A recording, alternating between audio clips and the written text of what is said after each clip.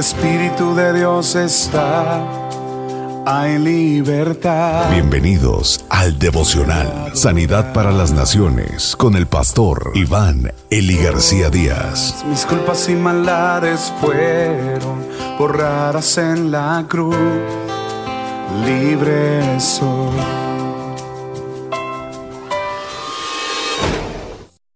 El libro de las Instrucciones eternas. Dios comisiona a Moisés y le da las instrucciones que él necesita. Éxodo capítulo 3, versículo 7 al 22. Y el Señor dijo: Ciertamente he visto la aflicción de mi pueblo que está en Egipto, y he escuchado su clamor a causa de sus capataces, pues estoy consciente de sus sufrimientos, y he descendido para librarlos de mano de los egipcios, y para sacarlos de aquella tierra a una tierra nueva y espaciosa, a una tierra que emana leche y miel, al lugar de los cananeos, de los hititas, de los amorreos, de los fereceos, de los heveos y de los jebuseos. Y ahora, he aquí, el clamor de los hijos de Israel ha llegado hasta mí, y además he visto la opresión con que los egipcios los oprimen. Ahora pues ven, y te enviaré a Faraón para que saques a mi pueblo, los hijos de Israel, de Egipto. Pero Moisés dijo a Dios: ¿Quién soy yo para ir a Faraón y sacar a los hijos de Israel de Egipto? Y él dijo: Ciertamente yo estaré contigo, y la señal para ti de que soy yo el que te ha enviado será esta: cuando hayas sacado al pueblo de Egipto, adoraréis a Dios en este monte. Entonces dijo Moisés a Dios: He aquí, si voy a los hijos de Israel y les digo: el Dios de vuestros padres me ha enviado a vosotros, tal vez me digan: ¿cuál es su nombre? ¿Qué les responderé? Y dijo Dios a Moisés: Yo soy el que soy. Y añadió: Así dirás a los hijos de Israel: Yo soy, me ha enviado a vosotros. Dijo además Dios a Moisés: Así dirás a los hijos de Israel: El Señor, el Dios de vuestros padres, el Dios de Abraham, de Isaac y de Jacob, me ha enviado a vosotros. Este es mi nombre para siempre, y con él se hará memoria de mí de generación en generación. Ve y reúne a los ancianos de Israel y diles: El Señor, el Dios de vuestros padres, el Dios de Abraham, de Isaac y de Jacob, se me ha aparecido diciéndome: Ciertamente os he visitado y he visto lo que se os ha hecho en Egipto.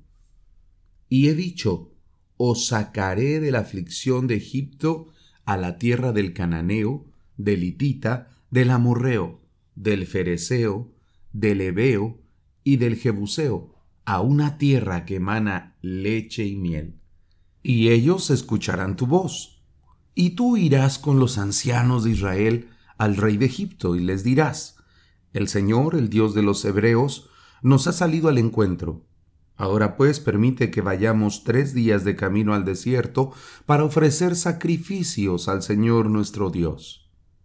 Pero yo sé que el rey de Egipto no os dejará ir, sino es por la fuerza. Pero yo extenderé mi mano y heriré a Egipto con todos los prodigios que haré en medio de él, y después de esto os dejará ir.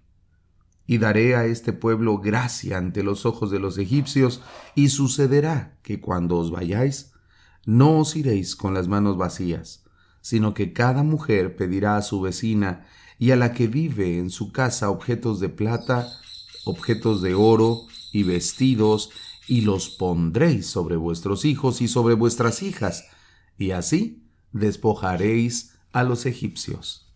Si hay una verdad que resaltar en este pasaje es que Dios nunca nos pierde de vista.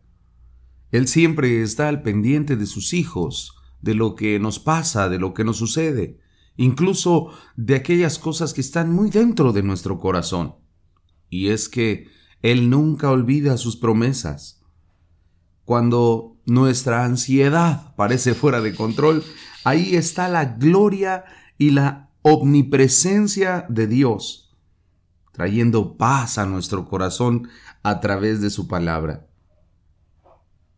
¿Cómo no reconocer que nuestro Dios nos conoce?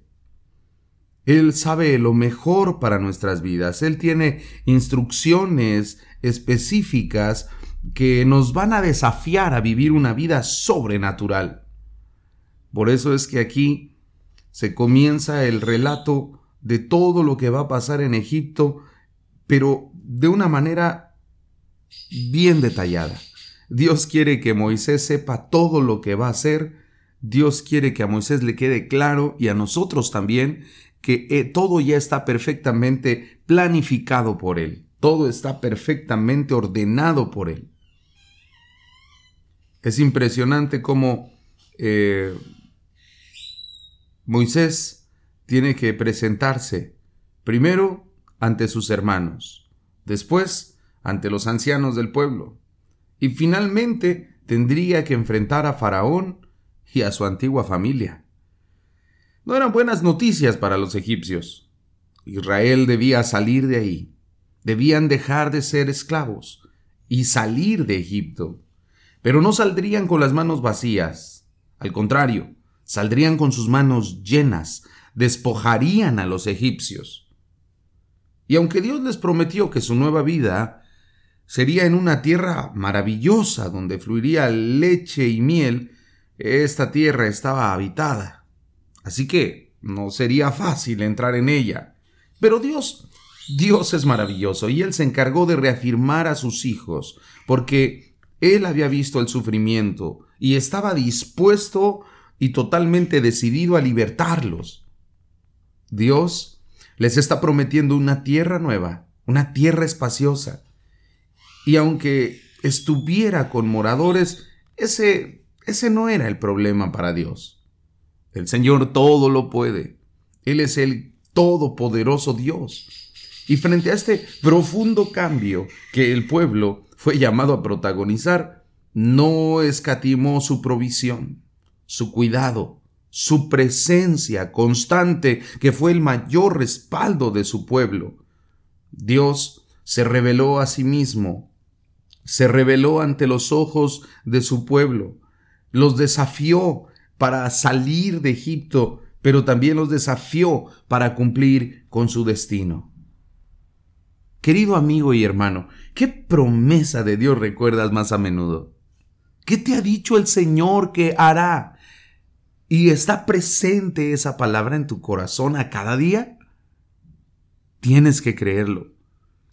El Señor está desafiando tu fe. El Señor está desafiando tu confianza en Él. Él no miente. Él cumple cada una de sus promesas.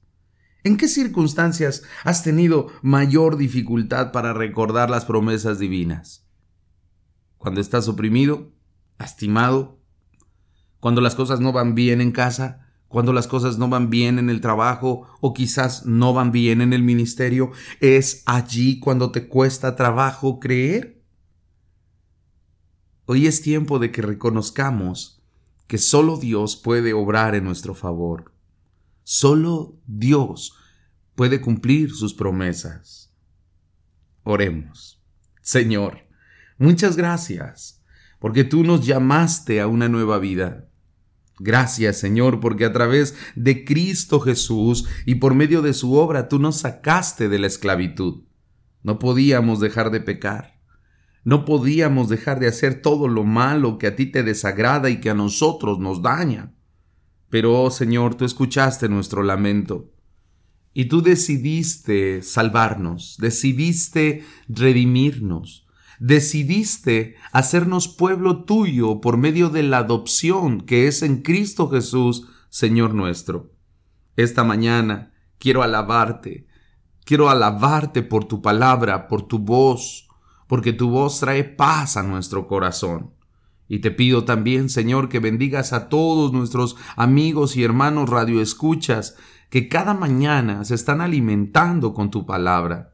Señor, Satúralos de esta fe y de esta convicción de que aún en los momentos más difíciles, tú ya tienes un plan bien trazado para nosotros. Gracias, Señor, en el nombre de Jesús. Amén. Donde el Espíritu de Dios está, hay libertad. Muchas gracias por escuchar el devocional de la Iglesia Cristiana Sanidad para las Naciones. Te invitamos a que te unas al trabajo misionero Sembrando Económica para la obra del Señor. Ponte en contacto con nosotros al teléfono 55 346 96 754. Perdonado soy, solo por tu amor, no hay más condenación.